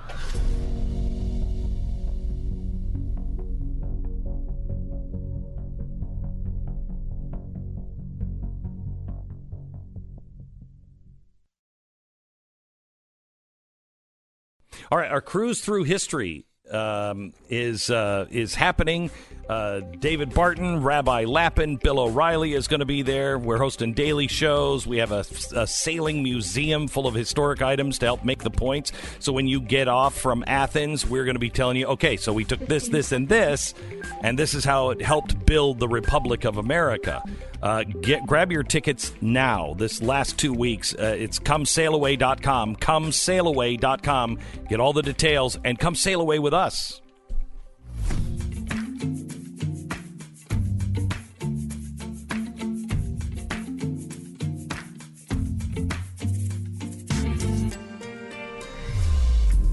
fusion of entertainment and enlightenment. Hello, America. It's Friday. We're glad you're here. We have two people that joined us yesterday from the audience. We said, who is willing to watch the debate and then come back and report on all of it? Stu, he watched it, of course, And you did too. Yeah, of course I did. What are you crazy? So Darin and Gabrielle watched it, so you didn't have to. And one of them gave us a one sheet, and the other one gave us a 4-page outline plus a 3-page op-ed. One of these people is going to be making more, than the other, I think, when we get down to it. We'll talk to Darin and Gabrielle when we come back. The Glenn Program. 1 minute. First, let me tell you the things that I absolutely love are things that make problems go away. Problems with your car. There's nothing better than saying, does my Car Shield policy cover this? Yeah. We've already talked to Car Shield. It's all taken care of. Really? Thank you. Thank you, Car Shield. If you don't have a warranty on your car, if it's lapsed, it's over, you really need some sort of coverage, because some of those stupid chips that control everything, when they go out, it's not like you run down to the auto parts store and just grab a chip and put it in. I don't even know where it is. I don't even know where they put all the chips or what the chips do or how you would even find them. Now, I know I'm a moron, but most of this stuff you can't fix yourself, and it costs you a buttload of money. Not if you have Car Shield. If it's a covered repair, man, you are going to be singing their praises like I have sung their praises over and over again. They've saved me thousands of dollars on repairs. CarShield.com. If your car has 5,000 to 150,000 miles on it and you don't have a warranty, please stop. Get Car Shield. CarShield.com. 1-800-CAR-6000. 1-800-CAR-6000 or CarShield.com. Use the promo code Beck and save 10% off your first year right now. CarShield.com. So I want to bring Darin and Gabrielle. Darin is from Florida. Hello, Darin. How are you? I'm doing well, thank you. Good. Did you enjoy yourself last night? I couldn't put it into words. Yeah, right. $100 was not enough, was it? No. Yeah, it wasn't. Gabrielle is in Pennsylvania, and Gabrielle, you're a student, right? I just graduated, sir, from Grove City College. Okay, and you're in Pennsylvania, and what do you want to do with your life again? Well, I am trying to create a career in media and public and political education. So although I want to pursue graduate study, I currently am the editor-in-chief of the Unvarnished blog, where I'm trying to share some strong and solid political analysis you can trust, sir. Okay. So take a guess, Stu, which one of these gave us one sheet of analysis and the other one gave me 4 pages of very comprehensive notes, including a grading system in 4 different categories for each of them, and a 3-page editorial. I'm on the fence on this one. I don't know. It's very difficult to decipher. Darin, guess which one is you? I'm guessing I gave you the summary. Yeah, you gave us the 1-page summary. And kids, I just want you to know, this is the way the world works. Darin is a man, so he's going to make $100. Gabrielle is a woman. We're paying her $76. Even after this workload. Even after all this work. Okay, so let me go back and forth with both of you. First of all, was there a winner in your eyes if you were a Democrat watching this? Let's start with Darin and then go to you, Gabrielle. I did not see a clear winner. Okay, Gabrielle. I agree with Darin. I didn't see a clear winner. However, the person who I thought lost the least was Elizabeth Warren. Okay. Let's go back and forth. Tell me your analysis, starting with Darin, on Biden last night. What'd you think? Other than the one comment where he kind of confused me about the the record player and everything. I thought he, throughout pretty much the whole night, he had really good energy, good passion, and he seemed to do a lot better when responding to attacks directly to him. And Gabrielle, I've read your 4 pages. You disagree. Yes, sir, I do. I do not believe he handled himself well under the attacks from Julian Castro.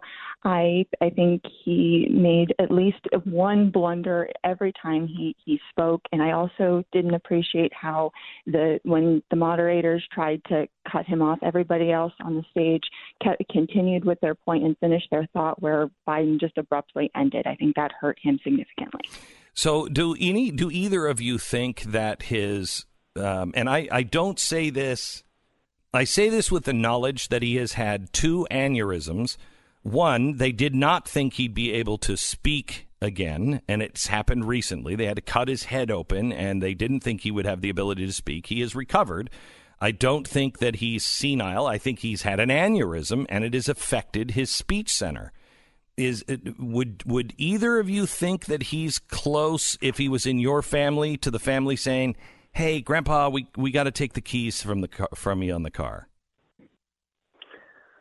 Darin. I would. Maybe I have it just kind of baked into his personality that being his age, that's the way it's going to be. But yes, I would have some concerns. Yeah. Gabrielle. I definitely would have some concerns. I think Joe Biden is the lovable grandpa of the bunch, and that it would be, hey, Grandpa, let me drive you instead of you driving yourself. I don't think he's really capable of handling himself any longer in the policy space. Okay, so tell me about, let's go to Kamala Harris. How did she do? Darin first. She, way too many zingers, be it against Trump or just in general. But she did direct her attacks more so specifically at Trump as opposed to the rest of the Democratic field. And Gabrielle? I think I agree with Darin that she did make herself very strongly anti-Trump. However, I don't think she did a decent enough job in defining herself as what she is for. All the other candidates seemed to define their platforms, but where Harris, it just made her platform solely anti-Trump. So let me go to the attack on Biden. And your reaction to this attack from Julian Castro. Play the audio, They wouldn't please. have to buy in. That's a big difference because Barack Obama's vision was not to leave 10 million people uncovered. He wanted every single person in this country covered. My plan would do that. Your plan would not. They do not have to buy in. They do not have to buy in. You just said that. You just said that 2 minutes ago. You just said 2 minutes ago that they would have to buy in. You said they would have to buy in. Have to buy in. If she qualifies for Medicaid, are you forgetting what you said 2 minutes ago? Be in for it. Are you forgetting already what you said just 2 minutes ago?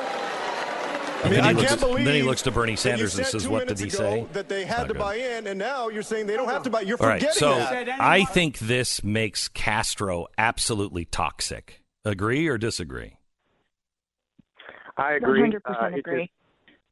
Did not make him come off very good, making Biden enemy number one. Yeah. And let me go to another crowd pleaser, if you will. Let's go to Beto, where Beto was talking about, confiscation of guns. Here's this moment. The high-impact, high-velocity round, when it hits your body, shreds everything inside of your body because it was designed to do that so that you would bleed to death on a battlefield and not be able to get up and kill one of our soldiers. When we see that being used against children, and in Odessa, I met the mother of a 15-year-old girl who was shot by an AR-15, and that mother watched her bleed to death over the course of an hour because so many other people were shot by that AR-15 in Odessa and Midland. There weren't enough ambulances to get to them in time. Hell yes, we're going to take your AR-15, your AK-47. We're not going to allow it to be used against our fellow Americans anymore. Darin, your thought on that? I just thought it was just red meat, throwing it out there for everybody. Do you think he doesn't mean it? Oh, yeah, he absolutely means it. I don't think he would be able to do it initially, But I think that's just his main focus, his main point for the whole night, and just kind of threw that out there. How do you think there wasn't a single person really on the stage that disagreed with that in spirit? Nobody was the reasonable Democrat saying, hey, I'm a member of the NRA, or my dad was, and there was no happy gun talk that usually preceded stuff like this. Nobody was saying, we're not going to come for your guns. How did that play, do you think, Darin? I just think they're, just the Overton window. Just keep going further and further and take a little bit progressively. Gabrielle, your thoughts? Well, I think it was very interesting that when it was in response to Kamala Harris's decision to support a mandatory buyback of assault weapons via executive order, Biden came out saying you can't do that constitutionally. And it was very interesting to see how quickly he was shut down, not only by the other candidates, but also by the moderators. I think that speaks just to the radicalism of the entire Democratic Party right now, including the press. One last thought: is there anyone that you saw last night and you had a gun to your head and you had to vote for one of them? Who do you think could do the least amount of damage? Wow. I'm thinking maybe Pete Buttigieg. Mm-hmm. I definitely don't agree with all of his policies, but I think it would be the least worst policymaker. And Gabrielle? I would have to say Andrew Yang. I don't know necessarily enough about him. However, he seemed definitely to be the only candidate on that stage who supported any type of entrepreneurial values, any type of capitalist values. You could see that incorporated into a variety of elements of his platform. So as a capitalist, I would have to vote Andrew Yang. Yeah, on my head. I will tell you, Andrew Yang, they laughed at him on his closing where he was saying, I'm going to give $1,000 a month to 12 people. And if you think you can control your life better, tell me why you think this $1,000. And what he's doing is he's coming up with universal basic income, which doesn't work. They test it over and over and over again, and it just doesn't work. But he was laughed at that. And what he was saying was really kind of good. You are responsible for your own life. While he was touting universal basic income, he was saying we've got to get this government back in the hands of the people. One last, opposite. Who's the most dangerous? I would say Bernie. Definitely Bernie, isn't it? Gabrielle? Ideologically, I would agree with Darin that Bernie Sanders is the worst. However, in terms of who has the actual chance to win, I think Elizabeth Warren is the most dangerous. She has very similar views to Sanders. However, she is in a package that can appeal to a large section of the American public. Gabrielle and Darin, thank you so much. You guys are both great, and I appreciate it. Do we have the picture of Gabrielle's campaign headquarters? Did we get that picture, Bowie? Yeah. Here she is. Look at this. Here's Darin's. We have that picture? Yeah, there's Darin's. It's a lazy boy. Guys, thank you. Hey, can we post your notes and stuff on glennbeck.com? Absolutely. Please do. Darin?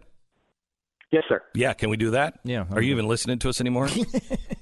I am listening, and yes, you can post. Yeah, okay, good. Okay. Thanks, guys. We really appreciate it. Hang on the phone. We'll make sure that you get your paycheck, your first paycheck from Glenn Beck. And just remember, because of your gender, you'll be making less, Gabrielle. Yeah, we're going to say we're going to pay you, but we're not really paying you equally. No, of course not. Yeah, you get $36. Mm-hmm. Friday the 13th. Friday the 13th. Here it is. Can you imagine a horror film? Now, they'll just go with me because it's Friday the 13th. A horror film where Hannibal Lecter just is borrowing a guy's face for a while. You get it back. doesn't really work, right? Did he buy it back? If he bought it back. He bought it back. My face isn't for sale. Yeah, we're going to buy it back for $20. Wait a minute. Anyway, every day in America, people have their lives ruined by identity theft, and they are stealing it. They are not borrowing it. They're stealing your identity. LifeLock detects a wide range of identity threats and keeps you informed if and when someone is trying to get a hold of or sell your information online. And if there is a problem, their U.S.-based restoration specialists are going to work to fix it. So don't let someone steal your information. Get LifeLock today. Nobody can prevent all identity theft or monitor all transactions at all businesses, but LifeLock can see the threats that you miss out on your own. So join now and get the extra 10% off your first year by using promo code BECK. Call 1-800-LifeLock or head over to LifeLock.com. Use the promo code BECK for an extra 10% off. It's 1-800-LifeLock or LifeLock.com. We break for 10 seconds. Station ID.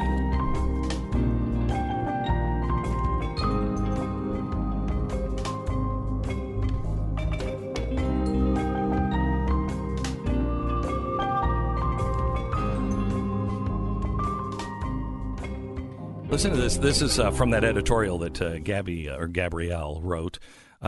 She says, in comparison to VP Biden and Senator Sanders, Warren came across as trustworthy and a qualified contender. Maintaining her characteristic staunch, stiff demeanor, Warren balances a persona of classical diplomatic politician with a radical agenda of fundamentally transforming the American economy and government.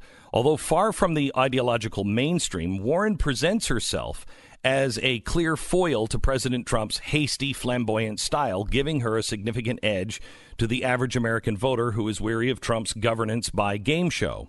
More importantly, however, is the unfortunate reality that Americans are looking to trust their national leaders again.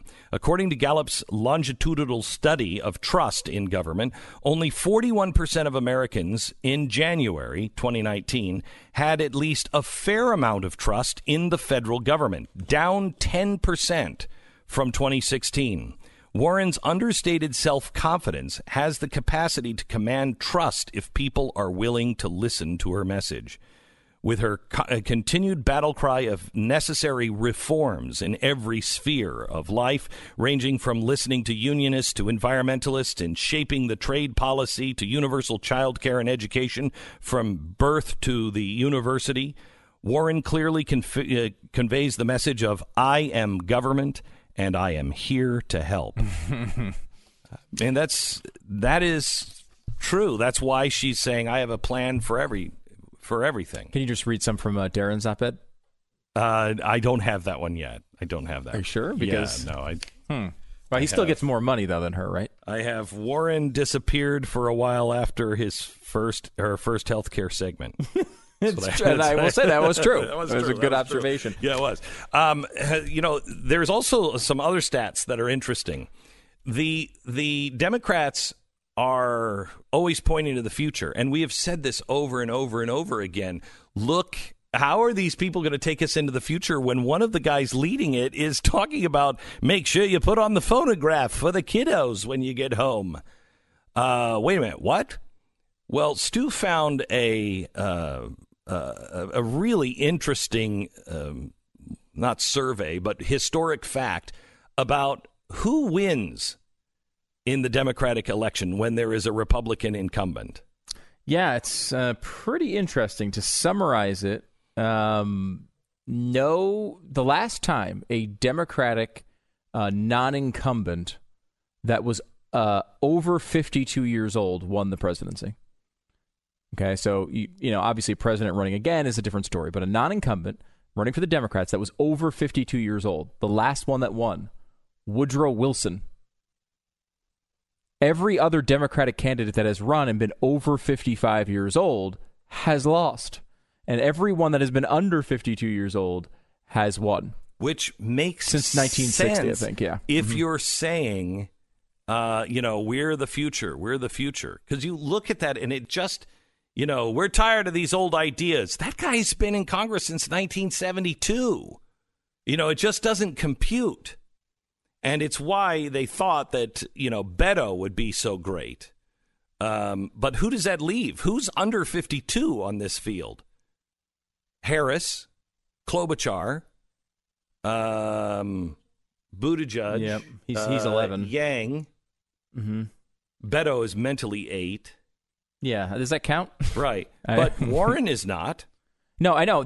What is really interesting, and the one thing I think helping Warren here, is there are multiple candidates older than her, so people are forgetting that she's just as old as Hillary Clinton, right? Mm-hmm. How old is Warren? Can we look that up? Boy, she does. Marissa? She doesn't look it, though. No, she looks younger than Hillary. Yeah. But she's basically the same age. And, you have Bernie, who is almost the same as Biden. 70. She's older than Clinton. Clinton was 69 when she ran. So, she's not older than Clinton at this moment, but she's she older. Looks like a fun, nice grandma. She's 70. Biden is 76. What's his face? Sanders is 78. Okay, Biden 78. No. 76. And Sanders is 78. Yeah, he's older. I mean, really, I know Mike Gravel dropped out. He's only 89. Right. I don't know. Maybe they should go back to that well, because, this is... It's crazy. And it hasn't worked for Democrats in the past. Right. Because, that idea that it's supposed to inspire change, you want someone, I guess, younger to do that. And to do that. In that pool. Yeah. The World War II era is over with Jack Kennedy. You're listening to Glenn Beck. All right. Let me ask you kind of a personal question. If you live in an apartment or an apartment complex, do you deserve the same level of safety and protection of people who, have their own home? Right? Of course you do. You need something that's going to give you a sense of security while remaining affordable at the same time. And I have a perfect answer for you. It's Simply Safe. State-of-the-art, around-the-clock monitoring system, second to none. It's affordable, it's reliable, it's practically invisible. It's $15 a month. You can cover every vulnerable place inside and outside your house, in your apartment, wherever you live, with a layer of protection. The choice is really clear. And you live in an apartment or you're in college, whatever, Simply Safe is the way to go. If you're a homeowner, it's the best out there. Simply Safe. Huge deal going on right now. If you go to simplysafebeck.com, you get a free HD security camera when you order. It's a $100 value. You'll have eyes on your home 24/7 and video evidence if somebody tries to get in. Get your free HD security camera now at simplysafebeck.com. That's simplysafebeck.com. Go there now. simplysafebeck.com.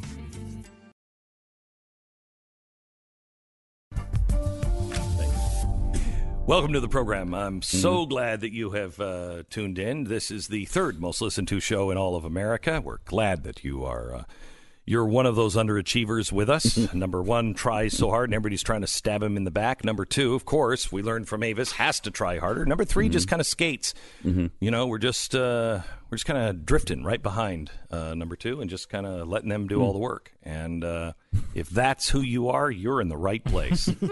Welcome to it. Maybe that's what's keeping you out of the Radio Hall of Fame. Have you considered Well, it could that be that, or I was told by the head of the Radio Hall of Fame, you will never be in this. It could be that. And so far, that prediction has come true. Yeah. So I think I'm the only national broadcaster not in the Hall of Fame. Here's some comfort, though. The Fabulous Sports Babe is in. So that's Good. a little, That's a little comfort. Yeah. How's Foreigner doing on your what? Hall of Fame? This is interesting because maybe my years of hard work and persistence have finally paid off. No difference. According to a couple of websites. Oh, a couple of websites. Cleveland.com. Okay, not just any downstream website. That's Cleveland.com. Yeah. And UltimateClassicRock.com. They have both predicted that Foreigner will be nominated this year, and they both believe they'll get in. Because you have to be there. I have to. I gotta go to Cleveland for that if it happens. You have to be there. Yes, you have to. You should do the whole week of shows from the Radio Hall of Fame. Yeah, can you believe the Rock and Roll Hall of Fame? Can you believe that the Doobie Brothers are not in the Rock and Roll Hall of Fame? This is the Doobie Brothers. You're the only person I know who's fascinated by this. It's incredible. I've never heard anyone care about who's in the Rock and Roll Hall of Fame, including most of the artists when they're inducted. They don't seem that excited about it, do no. they? They barely show up for it themselves. Because it's in Cleveland. No offense, Cleveland. I love Cleveland. I think it's a great town. It is. Great but town. Still, that doesn't mean that... But it's also the home, I believe, of the bowling Hall of Fame. Is it? Yes, I think it is. Look it up. Look it up. I think it is. I am not aware of that. Yeah. But that's very prestigious Yeah. if it is. Yeah. Thank God. And the Rock and Roll Hall of Fame, I think, is beautiful. It's great. Yeah, you've seen it, right? Yeah. Yeah. It's an impressive building. It is. They say that they don't care. I think they care. Yeah, I think they try to downplay it. Yeah. Like, you care. Like Paul McCartney is in there 3 times. And when he heard that Ringo was not in there, he called Ringo and he said, "Can you believe you're not in the Rock and Roll Hall of Fame as a solo artist?" And Ringo's like, "No, I didn't know that." And so he's like, "Do Why you did want he to be?" sound like Al Gore? I don't know. That was weird. Yeah. He was just having an off day. Al Gore, did you know you weren't in the Rock and Roll Hall of Fame? He had just seen An Inconvenient Truth. Right. Well, we'll have to do something about that, Paul. Guys, I got some really good news here. Yeah. I believe the bowling museum is in Arlington, Texas. Shut right up. down the street. Wait. No, that's Bowling Museum. I'm looking for the Bowling Hall of Fame. The Bowling Museum and Hall of Fame. Shut up. I thought it was in Cleveland. Wow. So that is pretty impressive. That's wow, very Cleveland, impressive. how did you lose that? Got my afternoon planned. I'll tell you that. Are you going directly from here to there? Oh, yeah. Yeah. In fact, I'd like to go right Okay, now. so I went bowling with my family. My wife, she said, I don't want anything. So I got her Cafe Rio, which, by the way, was a home run, I just want to say.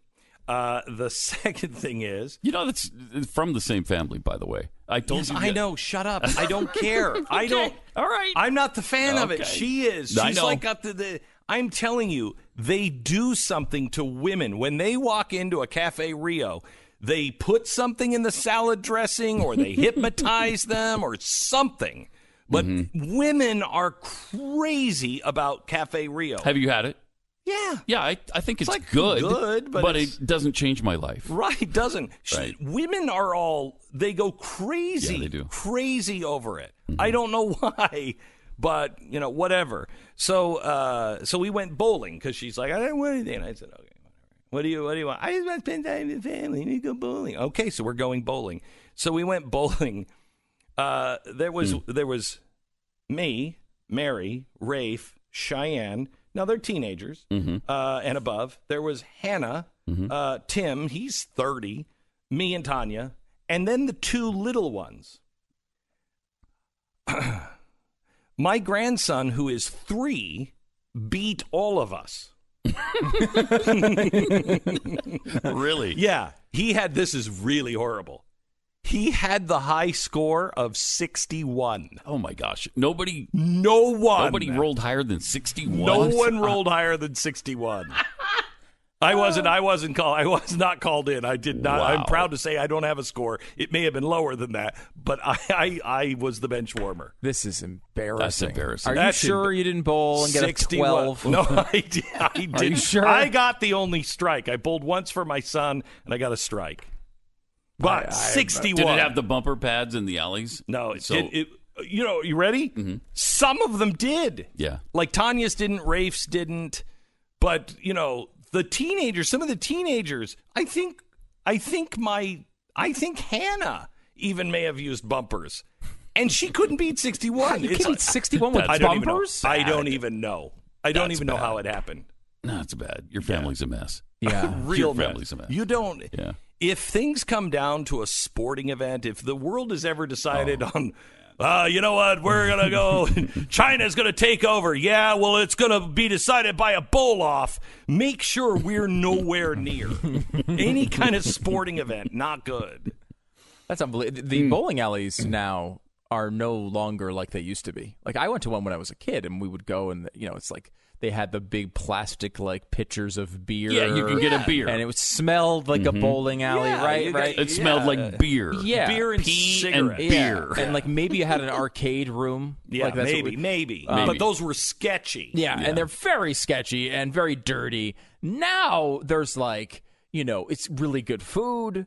They've got automatic bumpers that pop out. Really? They've got different games. Oh, you've not played in the new bowling I alleys? haven't. It's they're amazing. Yeah, it's really good. They've I don't done, bowl. Yeah, I mean, I don't bowl it for the same reason. Yeah, the back. Yeah, you're just like, ow, hospital. Yeah. I know. It is amazing that every time I go, I wind up hurting myself. Yeah. It's like I'm swinging my arm. Bowling is swinging your arm. It should not be. It's really not. The type of, what? It's really not. It's more than that. It is more than that. You know, like curling is just sweeping the floor. No, it's not. You got to ice skate at the same time. No, okay, so ice skating. You're sweeping the floor. You on can ice skate, but you can't bowl over a 61. I didn't say I could ice skate, but you're not all ice skating. One of them just has to kneel down and just be pushed by the other ones, or just get a running fall, so he's pushing with the rock, and then the other ones sweep. And they're not actually ice skating, right? They have shoes on. Yeah. They don't ice skate. Ice skate, but you're slipping on the ice. Yeah. Okay. It's they like sort of constant shuffle down slip. the ice. Yeah. That's a stupid sport. Oh, yeah. It's. I mean, that's obviously Canada should be embarrassed. Yeah, that's like Canada. That's just Canada. Like, I don't know. We give up. What are we going to do? I don't know. Let's push a stone down the ice, eh? Let's go to the lake and hope we all don't fall in. How many people died as they tried to invent curling? I mean, you're putting And a who came rock up with on the ice. Like that's someone who wanted to kill the person who was playing. dangerous. And who came up with a broom? You know what would make this better is if we made it a little neater. We just broomed some of this stuff out of its way. That'd be great. Doesn't sound like a fun crowd. No, it really doesn't. No, it doesn't. No. All right, Pat, any thoughts before you go into the weekend? Well, I have purchased a record player so that I can catch up on my words. Right. Okay, Yeah. that's really good. I'm just 1,940,000 words short now of where I need to be. Right. I didn't even realize until last night I was short on words, but now I figured it out. Short on words and some of the best words, and a record player is really going to be, what is it, one of those Disney books that's reading stories? Bing! And you turn the record over. If any of those people win, America, just on sheer stupidity for voting for them, is done. Forget their policies. How can you watch what we saw last night and then vote for one of those buffoons? It is a bad group. Oh, my gosh. I mean, it is a bad group. There is nobody you can look at and say, well, okay, if Trump loses, that wouldn't be so bad. There's nobody like that. I mean, I think no. Wait. Take your mindset out of policy. You could look at Elizabeth Warren and go, she's competent. She's not crazy. But and if you didn't know any of her policies, or if you didn't have a problem with socialism. Yes, you know what I mean. Yeah, but I think no, but you wouldn't say that. I hope. Yeah, I hope. But you don't. But Bernie Sanders is crazy. Yeah, I mean, he's crazy. Yeah, he's just crazy. A miserable human being. Really bad. And then Joe Biden, there is something physically wrong with him. Yeah. And I don't say that with great joy. There is something wrong with him. And you are a doctor. I am a doctor. I am a doctor. So thank you for reminding me of that, and the audience. Kamala Harris, you could look at and go, well, she's kind of like me, you know. If you didn't know, again, the policy, right? Right. So there are some. I think if you're just looking at the person and who sounds the most sane, I'd have to go with Buttigieg. I'd go with Yang, I think. Would you? I think I would. Yeah, Yang is I think his policies are better than a lot of the other candidates. You know, if you're going to go and again, his policies are terrible. It's like an F or an F minus. But I don't think it comes off. He comes off weird to me. For some reason, I've heard him in long form interviews where he's very likable, but like on this, he's doing all these sticky. I'm going to give $10,000 to 10 families every month. Wow! He's treating it in a like it's like he's literally launching a contest in the middle of a debate. It's just weird, and he kind of smart though when you're trying to qualify for the next debate. He's just looking for donors. Yeah, well, he's already in for the next debate, though. Oh, is he now? Yeah. I mean, look, you know, everyone like dismisses Yang. He's in, I believe, 6th place when it comes to the polling. 6th. He's ahead of Bob Frank O'Rourke at this point. He's ahead of Gabbard. He's ahead of Steyer. He's ahead of Castro. He's ahead of Klobuchar. I think he's 6th. I think he's ahead of Booker too. Which gives you only Buttigieg, Harris, Warren, Sanders, and Biden who are and I have to tell polling. You, I think Buttigieg and Yang. I think those two have in common the one thing of, we're not totally crazy. I'm taking policies away. Yeah. We're not totally crazy. We're kind of like you. And I think they sense the rest of the field is totally nuts. They know that they're stark raving nuts. Yeah. I think you're willing to go with Grandpa, who we can't let drive. in Biden. Don't give him. He will drive that car right through the front wall of the living room. So they're willing to go with that because we've all dealt with a crazy grandpa, and he'll be kind of quiet, and he'll be one of those popes that didn't really do anything. It's better than a really crazy pope. One of the dark popes. One of the dark popes. Yeah. One of the dark popes. I'm kind racist. of amazed at Buttigieg's ability to just disappear, though. Like this is a guy. He'd be the first gay president, right? He is a mayor. He's 37 or 8 years old, or maybe he's 12 years old. He's something. He's very young. He has kind of an amazing story. He seems, as you point out, Pat, to have. I mean, he seems to be maybe the smartest of the candidates, and also, and he actually served the country. He served the country, maybe. And he gets in these debates, and he's just a giant zero. He doesn't hurt himself. I mean, sometimes with the religion stuff, he's so bad on that I will say that's incredibly offensive to anyone who actually cares about their faith. But other than that, good thing none of us do, yeah, right? Exactly. Nobody believes in stuff. Make that point in that room, and you probably I know would get that reaction. That's exactly what they would say. But I mean, this is a guy who should have a dynamic story, and he just disappears. He doesn't get helped or hurt. He just always around the same spot. You heard what came out of TheBlaze with what's her name? The crazy woman, Marianne Williamson. Did you hear what Eric Bolling got off mic? Yeah, I saw that. Let me play that for you. Let me take a break and I'll come back and play this. It's pretty incredible. And I think that explains the Buttigieg kind of phenomena that you feel right now. All right, our sponsor this half hour, I don't happen to have it in front of me. Who is it? Who's our sponsor, guys? Who is it? Do a commercial for me if you want. Oh, MyPillow. Okay. MyPillow. It's great. It's a great pillow. MyPillow, you're going to be able to get a great night's sleep. It doesn't get hot. You don't have to fluff it up all through the night. It is really, really great. And there's two different kinds, and I want you to know this because they didn't tell me this. There's a black label and a green label, and it's the same cost. It's just which one. Do you want a thicker pillow to fit your head, or do you want a thinner pillow? When you get the right one, it's an amazing pillow. MyPillow right now, they have new radio listener specials with all kinds of just great deals, including the MyPillow dog bed. Strangely, not one for cats, but hey. You can get one now for $19.99. MyPillow products come with a 60-day money-back guarantee, 10-year warranty.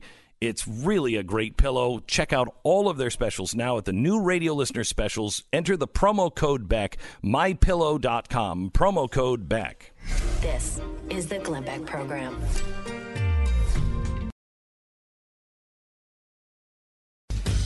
So we were talking about Buttigieg and how he just can't get his, can't get his story out, et cetera, et cetera. And I think that's just because the media plays favorites and the media chooses, and you see this a little bit.